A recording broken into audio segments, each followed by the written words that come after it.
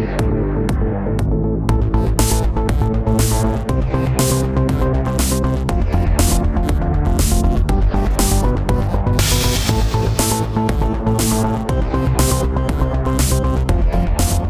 to Toy Fix Podcast.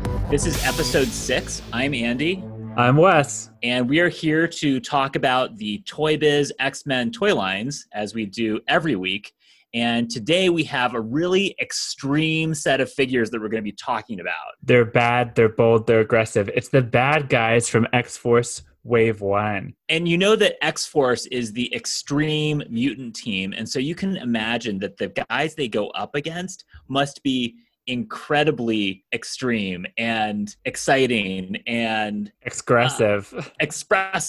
There's no filler at all here because they're all pretty awesome. We did a great job last time of sort of summarizing what's going on in the X-Force line in 1992. One thing I would just reiterate quickly right now is that this toy line came out when the comic was still brand new. And so they had just a handful of issues to pull characters from. But you would never know it, given the strong bench of characters that they bring to us for us to review today. 1992, 1993 was a lot of change for Marvel as a company, and we'll probably cover that more in our next episode. You can sort of see the promise that's getting realized by the sheer fact that there is an X-Force wave at all. So do you want to dive in and start talking about the figures? I'll let you take the pleasure here. This is probably the most well-known person from Wave 1 period, good guy or bad guy. It's Deadpool. I'm about to do to you what Limp Bizkit did to music in the late 90s. Dad? Deadpool is a mercenary and one of the world's most dangerous assassins. What makes Deadpool so dangerous is not his super silent tracking ability or his assassin's arsenal of incredible weapons. It's his ability to paralyze his victims with fear. He enjoys doing that so much that sometimes he lets his victims go. A panic-stricken live victim, he reasons, does wonders for his reputation. Wow, that is so sadistic for a children's toy. And it sort of does hint at what Deadpool would become. It does. It's interesting. So, I mean, it also pretty strongly implies that he kills most of his targets, which is, of course, what an assassin does, but usually in media targeted toward kids, they kind of dance around that. He is, I think, the most famous character in this line. You know, probably one of the more famous characters that we've talked about because he has had 2 feature-length movies starring Ryan Reynolds. He also briefly appeared in X-Men Origins Wolverine, but we don't talk about that. Could we please not talk about that? The only thing that this character has in common with the one from X-Men Origins Wolverine is there is no mouth on this action figure. Deadpool is in his classic red and black costume. It's the costume that he still wears to this day. It's the one that you see Ryan Reynolds in the new movies. Let's talk a little bit about who Deadpool was when this figure was made. Yeah, he's a guy who likes swords. He does like swords. So he had just debuted. His first appearance was New Mutants 98. He was a mercenary who the mysterious Tolliver had contracted to kill Cable. So he shows up and he fights Cable and the New Mutants for a while. 3 major characters debuted, another of whom we're going to talk about today. It was also the first appearance of Dominoes, and then Cable binds and gags Deadpool and then FedExes him back to Tolliver. That's really what happened. Product placement. If you have seen the movies, if you read Deadpool in comic books today, he is an entirely different character from the one that debuted in New Mutants 98. Nowadays, he's a very snarky character. He's aware that he's in a comic book. He breaks the fourth wall frequently. He is much more of an anti-hero and even an out-and-out hero at times. He was a member of the Avengers for a while. I cannot stand that. I know. In any case, when he first debuted, he was an out-and-out villain, and he did wisecrack a bit, but he's otherwise unrecognizable. However, he was incredibly popular when he debuted. And I wonder why that is, because when I first saw this action figure, I just figured it was a Spider-Man that they had painted differently. So this was another character who was designed by Rob Liefeld, who was at the helm of X-Force when it was launched. Fabian Nicieza was co-plotting with Rob, or he was scripting for Rob. In any case, he's an X-Men writer who was also involved in X-Force. And I read on the internet, so it must be true, that Rob is apparently a fan of the comic book Teen Titans, published by DC Comics.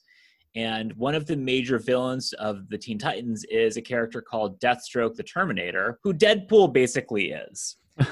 And so when Rob Liefeld showed Fabian Nicieza his drawing of this new character he created, Nicieza apparently said that's Deathstroke the Terminator, and then gave Deadpool the real name Wade Wilson, which is a joke because Deathstroke's real name is Slade Wilson. But somehow he was incredibly popular, even though he was like not an original character and there wasn't really much interesting about him when he first showed up. Funny how they would just throw things against the wall and it would stick. It's almost like there was a bubble happening in the comic industry. All three characters who debuted in New Mutants 98 went on to become superstars, just like Deadpool. He was a major character in X-Force #2, and apparently he wasn't originally supposed to return to the series until sometime later, but they brought him back for issue 2 of X-Force because he was such a fan favorite so quickly. When Liefeld took over the New Mutants and then transitioned it to X-Force, he really tried to cut ties from the book that the New Mutants had been. In fact, at the end of New Mutants 98, there's a whole scene where Cable is going through all of the characters who had been written out recently, like longtime major characters like Danny Moonstar and Magma, and he's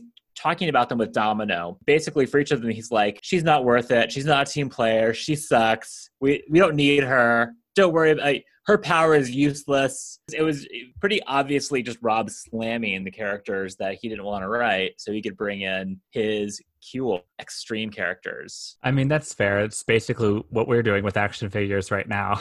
No, absolutely. Although, I mean, Deadpool ended up becoming a really cool character. And I would argue that the design is cool. It is very reminiscent of Deathstroke and of Spider-Man. I think that what subsequent writers did with Deadpool in terms of making him the character that we know today is what gave him the staying power that he has. So I don't credit his creator with his popularity. Sorry, Liefeld. Yeah, breaking the fourth wall is what makes him unique now. It's funny looking at this picture of him. I just don't even feel like it's the same character. No, it's not. So should we talk about the figure? He has a really cool feature that's appropriate for every Thanksgiving. He's got a dagger in his left hand. So love that. I'm left-handed. And it's stuck in there, but you can also use it to stab things because it springs back into it, hilts. So it looks like he's really plunging it into his victim. It's a bit violent for a children's toy. I do think it's kind of a cool action feature. It's funny that you mentioned the Thanksgiving dinner application of it because it does have a serrated edge, so it does look a lot like a turkey cutter. And the right up here, it says, his non-removable dagger moves in and out when enemies are hit. He also comes with 2 other swords, which you can't hold both of them at the same time because he only has one free hand. But they do go into the hilt. They do slide into the hilt on his back, which is pretty cool, I think. It's a very cool look. I don't understand. In my mind, Deadpool mostly uses guns and things like that, but he's always drawn with sword. But I don't think of him as being like a swordsman. Yeah, I mean, he's got that more ninja thing going on really early on, because especially if you counter him to Cable. Cable always had guns, always drawn with guns. So he's like the skinnier, more flexible sword guy. No, and I do like that he's a skinnier figure too, so he's visually distinct on the shelf. Now looking at it as an adult, I think this costume was fairly derivative when it came out, but at the time I thought it looked cool. It's so funny how times change, because now at 28 years later, his name would be what's leading the line. It would not be the X-Force line, it would be Deadpool. And all of these characters, they'd shoe in under a Deadpool line. Well, and that is actually the case with Marvel Legends. They have Deadpool waves, and then they add a couple of X-Force characters into it, and that's how the X-Force characters are currently getting released. This is how we'll finally get our GW bridge. Anything else to say about Deadpool? I think we'll see some later repaints, some different variations for him, but not as many as we'll see for Cable, which just goes to show you why Marvel and Toy Biz would under later. I'm really excited about the next figure we're going to talk about. I am too. He's the one I actually researched the most because I needed to justify why he's here. I can't wait to hear what you learned about him. We're talking, of course, about Forearm. What is going on, you guys? So today we're bringing you that intense 5-minute dumbbell forearm workout. Now a lot of you guys have been asking for it, so we're about to give it to you. This evil mutant loves to fight. Forearm's favorite boast is that he's the best in hand-to-hand-to-hand-to-hand combat. It's not a hollow boast either. Forearm can clobber a dozen attackers in a second. Locked doors can't keep him out for long either. His rapid-fire pile driver punches can buckle steel. Though he can use guns if he has to, Forearm prefers to fight with his fist.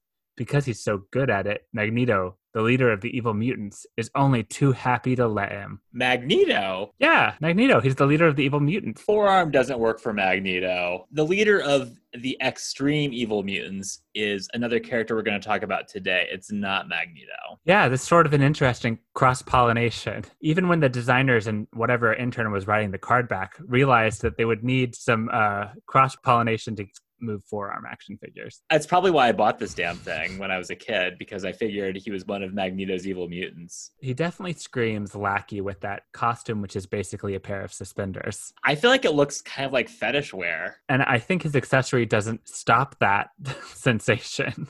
In my notes, I wrote, why nunchucks? But when I look at these nunchucks, they don't look like Michelangelo's. No, it's sort of a weird shape. Yeah, I mean, it looks a lot like another object that I did not know about when I was a child. One side is double-headed. That's the only, I couldn't think of the word. And that side could not be put into his fist. That's the action end, obviously. I want to hear what you learned about Forearm, because my note was, who cares? First of all, his name is Michael McCain, and he debuted actually in New Mutants 86 in February 1990. As a member of the Mutant Liberation Front. So he's actually older than Deadpool or Domino. He apparently, according to Wikipedia, was the person who freed Rusty and Skids from jail. Why is that significant? Because the only thing I know about Rusty and Skids is in the Fatal Attractions crossover, Professor X just basically knocks them out with his mind. Tragically, Michael McCain died in October 2001 in Wolverine issue 167. He's such a significant character. They talked about it many times after that. Oftentimes characters would be like, where's Forearm? What happened to Forearm? And then, of course, Logan would pipe up, oh, he died in a cage match in a random fight. By someone named Anaconda? Based off his accessory, you'd think that Forearm could have handled Anaconda. Another thing I have to throw out there, if you go to Marvel.com, which I don't do that much, but if you do go to their character list and you search for Forearm, there is shockingly no entry for him, which is insane. There's 2 entries for a character named 3D Man, one of whom is literally wearing glasses, one wears red, and one is blue. He has 2 entries, but none for Forearm. No, he was one of the Agents of Atlas and also one of the Avengers from the 50s. Can we talk about how Forearm's name is a pun? He has 4 arms, but his name is Forearm, like the F-O-R-E, like the lower part of your arm. Can you imagine? You're part of a mutant terrorist cell, the Mutant Liberation Front, and you're all deciding names, and there's Reaper, and there's Wildside, and you're like, I'm going to go by Forearm. I have a feeling with a name like Forearm, he didn't come up with it himself. Like, that's what they made fun of him about. Like, if you've ever been in a group, there's always one person that everybody picks on, and it might have been Michael McCain in this group, I hate to say. He received a trading card in the Fleer X-Men trading card line. You know, most of the MLF did not receive a card, so I was like, this guy, he matters. He doesn't matter. He doesn't matter at all. Before we talk about the figure itself, I have a revelation for you, Wes. Yeah? Which is that when Forearm first debuted, he was even more boring than he is as we see him today in action figure form. So I'm sharing a panel from New Mutants 86, or it might be from X-Force number 1, but those were his first 2 major appearances. He doesn't even have a costume. He's just a black-haired white guy with khaki pants and boots and 4 arms, and he's shirtless. I know I've seen this picture before because I recognize Tempo shooting out here and the inclusion of Thumbelina as well. You know, if you could just pick up your costume off a rack at JCPenney's, it's not the most thought-provoking. I'm so glad that you name-checked Thumbelina. So every like superhero and supervillain team always has the muscle, like the big guy. Forearm was clearly the muscle for the MLF, but as far as I can tell, he never got any character development. There are other teams like the Marauders and the Acolytes where the individual characters didn't get much character development, but at least some of the characters have interesting and distinct looks. I feel like in X-Force, every character is the muscle, so that's probably why he wasn't super relevant. When I think about sort of what makes it fun to have toys of characters who are part of a team, like it's fun when you get more members of the team. But the only MLF members we ever got, I believe, were Strife and Forearm. And Strife is a character in his own right. And so we have like an MLF of 1, which is Forearm. Let's talk about this toy. So he's maintained the cool khakis and boots from his initial appearance, but he's added sweat wristbands because it was the 80s and 90s, suspenders. And a harness is what you mean. And like a red headpiece that was all the rage back then as well. It looks like something you might wear in karate when you get your orange belt and you can finally start hitting somebody else, but you have to wear this for your safety. Yeah, well, maybe that's where, his belt is orange. What do we think of this figure? Honestly, I think the figure's really good. Obviously, you had it, but I think the design is really cool and the feature is awesome. I agree. I think that he has 4 arms and they're each articulated, which is really cool. It's certainly visually distinct from the other characters. Yeah, I mean, he doesn't have bendable knees, but he's got 4 bendable arms. I do think that this costume is pretty cool, not just because I think it is representative of the gay leather community. If you press the lever on his back, you could make his arms like kind of go up and down. They would all swivel, right? Yeah, they would. So they would like all 4 of them. It could look really like he's pummeling like a lot of people. Oh yeah, it was cool. And the figure is well sculpted. The accessory is baffling. It's probably better for him to have not come with one because it would have led to less questions. Also, if you notice how one of his lower arms is sort of like, you could like sort of give someone like a friendly pat on the butt with it. Yeah. The way the hand is sculpted. He's got the scoop going on there. Yeah, okay, forearm. And in a different world where they had made a bunch of MLF toys, I think that he would round out that group very nicely, but he's like an orphan. So he played an important role in the Executioner's Song storyline, which we'll talk about later when we talk about another character. In that storyline, he wore this costume. I couldn't figure out if that was the first time he wore it or not. Wikipedia mentions that he's now living on Krakoa. And it's like, did they really waste one of their eggs to like bring back this guy?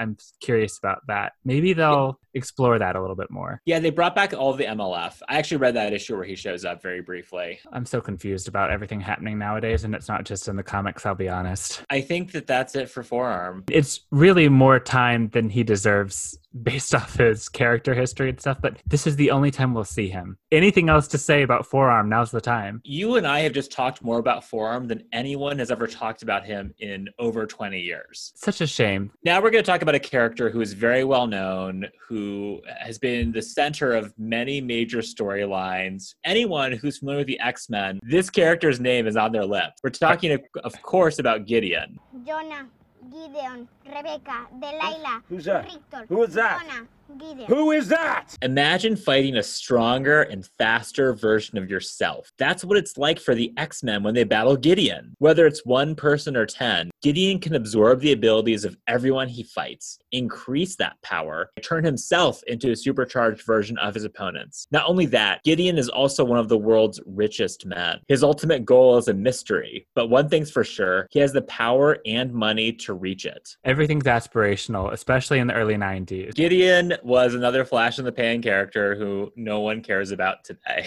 I thought he had green hair, but apparently he later got green hair. He also first appeared in New Mutants 98, and I didn't pay enough attention to him to notice whether his hair was white or green. 98 was in February 1991, so basically a year later, his action figure comes out. Later, they just decided he would have green hair instead of white. So how would you describe his look? If you consider all of him, powers and his money, he's like the Silver Age X-Men villain Mimic, except with bulbous muscles, a green high pony, and really good business investment history. He does have that like Ariana Grande high ponytail. So he also is wearing a vest, but with nothing under it. What would you like tie that look to? Being rich. You can do that when you're rich. I don't know. It looks like a server from a restaurant. We see some evidence in Gideon's design of what I would call Rob Liefeld's character design tics, things that he just does again and again and again. One, of course, is pouches. Gideon has no pouches, but Gideon has the ever popular metallic arms that we saw in Kane / Weapon X, that we saw in Cable. There's something different about Gideon's, though. What's different about them? They're gold? Because he's so rich. He's like, I think like clearly a Sebastian Shaw knockoff. Then I went and read New Mutants 98. It opens with Gideon fighting a bunch of robots that were designed by Shaw Industries, but he makes short work of them. He like dictates to his assistant a letter to Sebastian saying like, next time send me better robots. He comes across as really queer from the start. He signs the letter, ever yours, Gideon. Well, that's how rich people do. I watched Downton Abbey. They do that exact same thing. Maybe it's just, my lack of awareness of how the upper class lives that's coming out. As a character, he doesn't have a lot of interesting individual things going for him.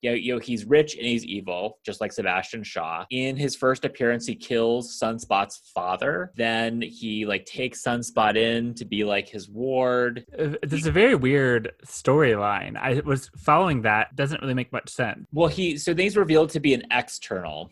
which is Not an Eternal. So he won't be in the movie. It's EXTERNAL as opposed to like X-Ternal. In case you're thinking about that X-Men cartoon episode, Externally Yours. So he's an external. This is like one of those storylines from the early 90s that went nowhere. Just like the Upstart storyline. It seemed interesting at first, but then the writer shifted. I think this is one of those cases where this was introduced when Rob Liefeld was still on board, and then they just went in a different direction. But the externals were like this group of ancient mutants who are immortal, and the reason why Gideon took Sunspot in was because they thought that Sunspot was one of them, but then it was revealed that Cannonball was actually an external. Spoilers, he's not immortal. That like all got undone later. Could have been so interesting if perhaps the external hadn't been the white guy, but nope, it was the white guy. Each of the externals was supposed to represent a different concept. I mean, like, it would have been interesting if like they each represented like one of the deadly sins, or something that like exists outside of X-Force. But no, it was just different concepts. So apparently Gideon represents opportunity, according to Wikipedia. Well, I'm so glad we had the opportunity to shade him today by reviewing his action figure. He got brought back for a hot minute in around X-Force like 53, just to be like immediately killed. They don't even show him getting killed. They just like, the issue opens with like his dead body, and it's like Gideon never thought he would die because he thought he was immortal, but like, look, he's dead. As with all comic book characters, he eventually shows up again. He showed up in like a recent Cable storyline that was also terrible, that was written by a writer who made a bunch of really stupid comments. I feel like you're hinting at something I should know more about. He made like disparaging comments about social justice warriors. Like on Twitter recently? Yeah, this was a couple of years ago. He was writing an X-Men book. Like, I don't know if he understands that the X-Men actually are social justice warriors. Like, that is what they are. That's all I have about Gideon. I don't think he really matters as a character. The toy, I mean, let's talk about the toy real quick. So, I mean, he might be as gay as Garrison Kane. He's also wearing the leggings that Garrison Kane was wearing. Yeah, skin tight pants. I do like that they mentioned the X-Men on the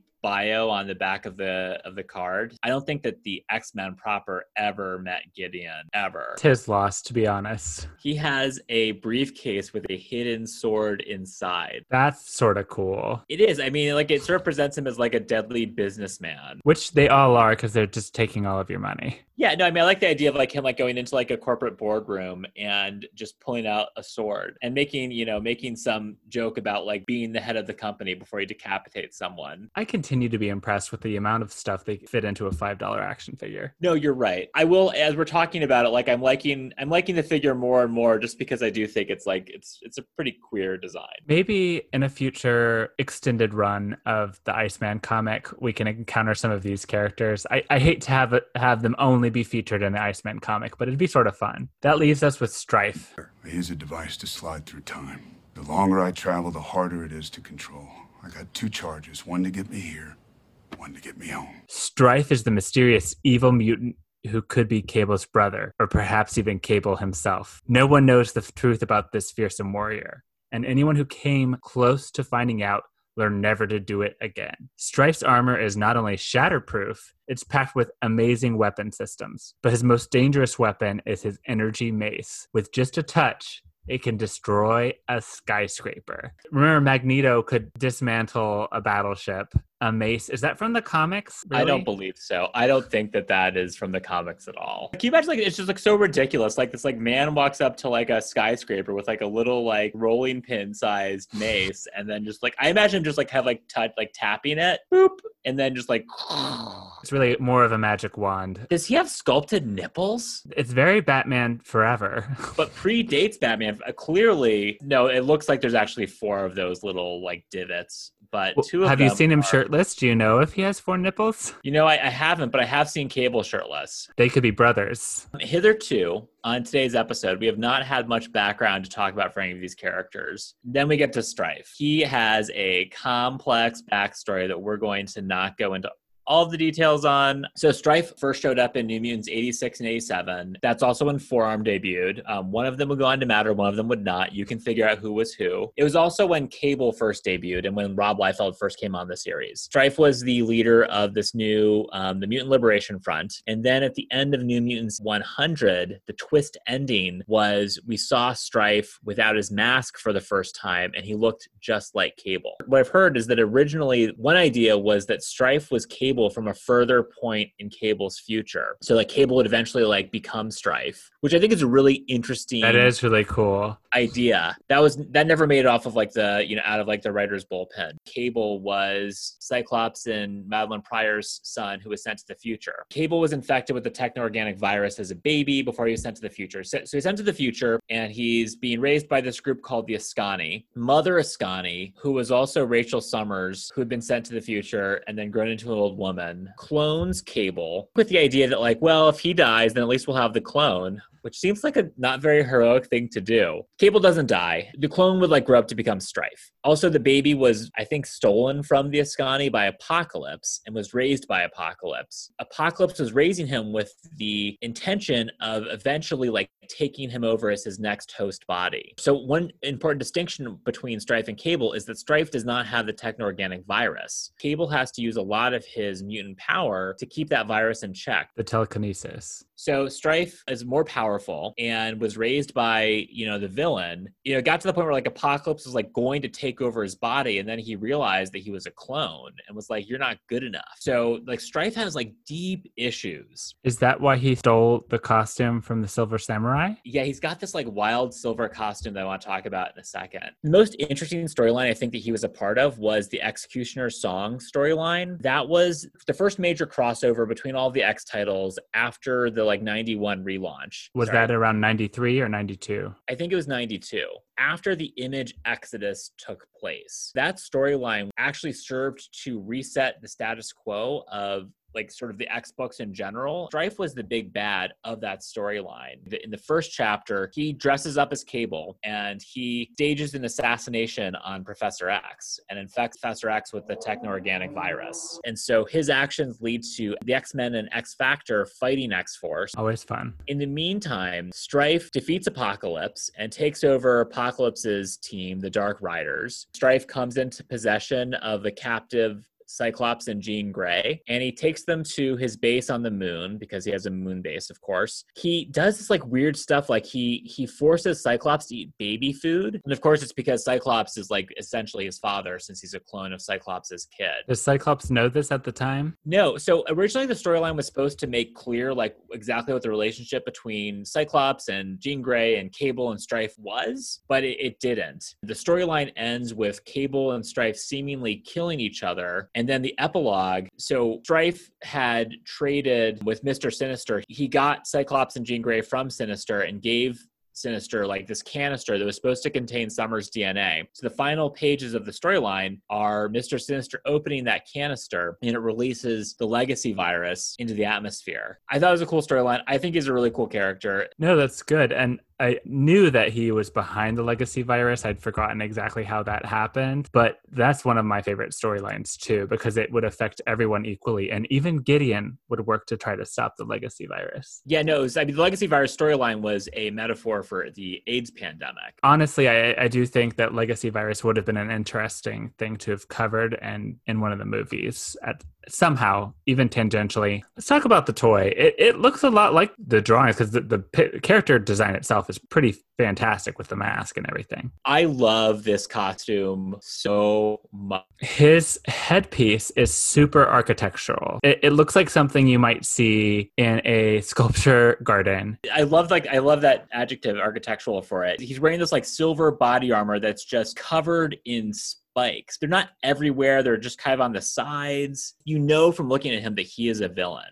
And he has the red cape, which I think gives a touch of majesty to the character. Well, when you add drapes, it typically softens a room, but here it doesn't do that. It's such a cool design, and I think that they did a really great job of recreating it in the action figure. Toy Biz is now all in on the plastic molded capes.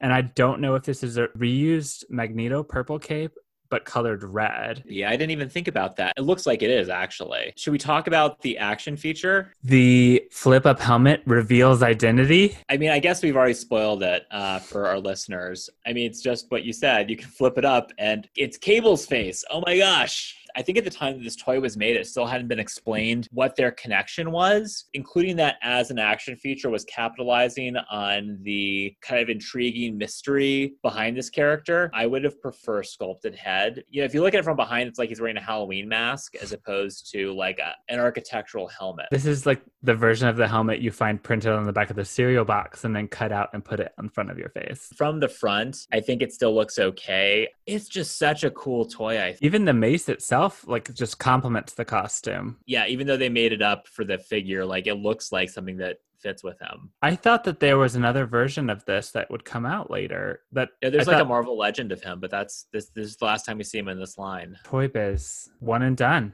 They had so many other good characters to cover, they couldn't revisit this one. After that storyline, like, he was out of the comics for a long time, Fair which point. was for the best, because like the late 90s were not a good time to be a comic book character. So that's all the toys for today. Do we want to talk about... So just the 4 of them, 4 bad guys from X-Force. In my mind, these characters all became very important because they got toys. Of the ones we talked about today, I think the best hands down is Strife. I think that the one I could like the most easily do without is Gideon. But I do want to talk a little bit about wishes, like characters that like maybe could have been included instead of some of the ones that we got. Yeah, well, I want to talk about another character who was introduced in New Mutants 98, Eve. She was one of Gideon's assassins. She's actually the person who gave Sunspot's father the poisoned coffee that led to his death. And as she walked across his office in her high heels, it made a clack, clack, clack sound effect. We talked about this earlier. The issue was that they had so little history. There was such a shallow bench of characters they could draw from. Like, I think Tempo is super visually interesting. And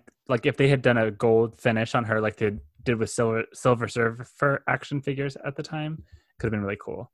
No, Tempo was at the top of my list. I think that Tempo is a really cool character. She can stop time, which is such a cool idea. She has this like gold bodysuit with this cool gold helmet. And then she also got a really interesting story arc in Peter David's X Factor, where the whole thing is kind of like a metaphor for abortion clinics. There's a scientist who had developed a way to tell if fetuses were going to develop to be mutants or not. I think that Tempo ends up saving the doctor who's developed it because he's her father. Unfortunately, we know at this time they weren't making female characters, so Tempo, I'm sure, wasn't even considered. But there were also Reaper and Zero were kind of cool MLF members. I mean, Reaper has, he has like a big scythe, which I think would be an interesting action figure. Right now, I'm looking at the back of the cover. And so we've got like the really extreme X-Force there at the top.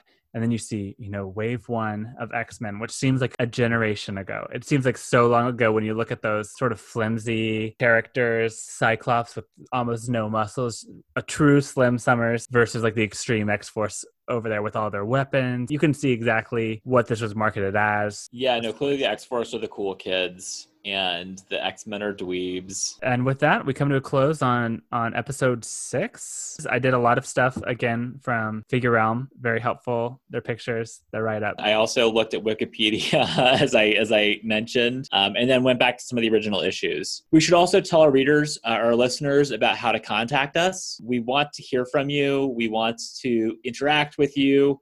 There's lots of ways to reach us. You can email us at toyfixpodcast@gmail.com. Twitter at toyfixpodcast. Instagram at toyfixpodcast. Until it's revealed that Ginsu made Strife's costume, make mine Toyfix. What's Ginsu? Like knives? Oh, okay.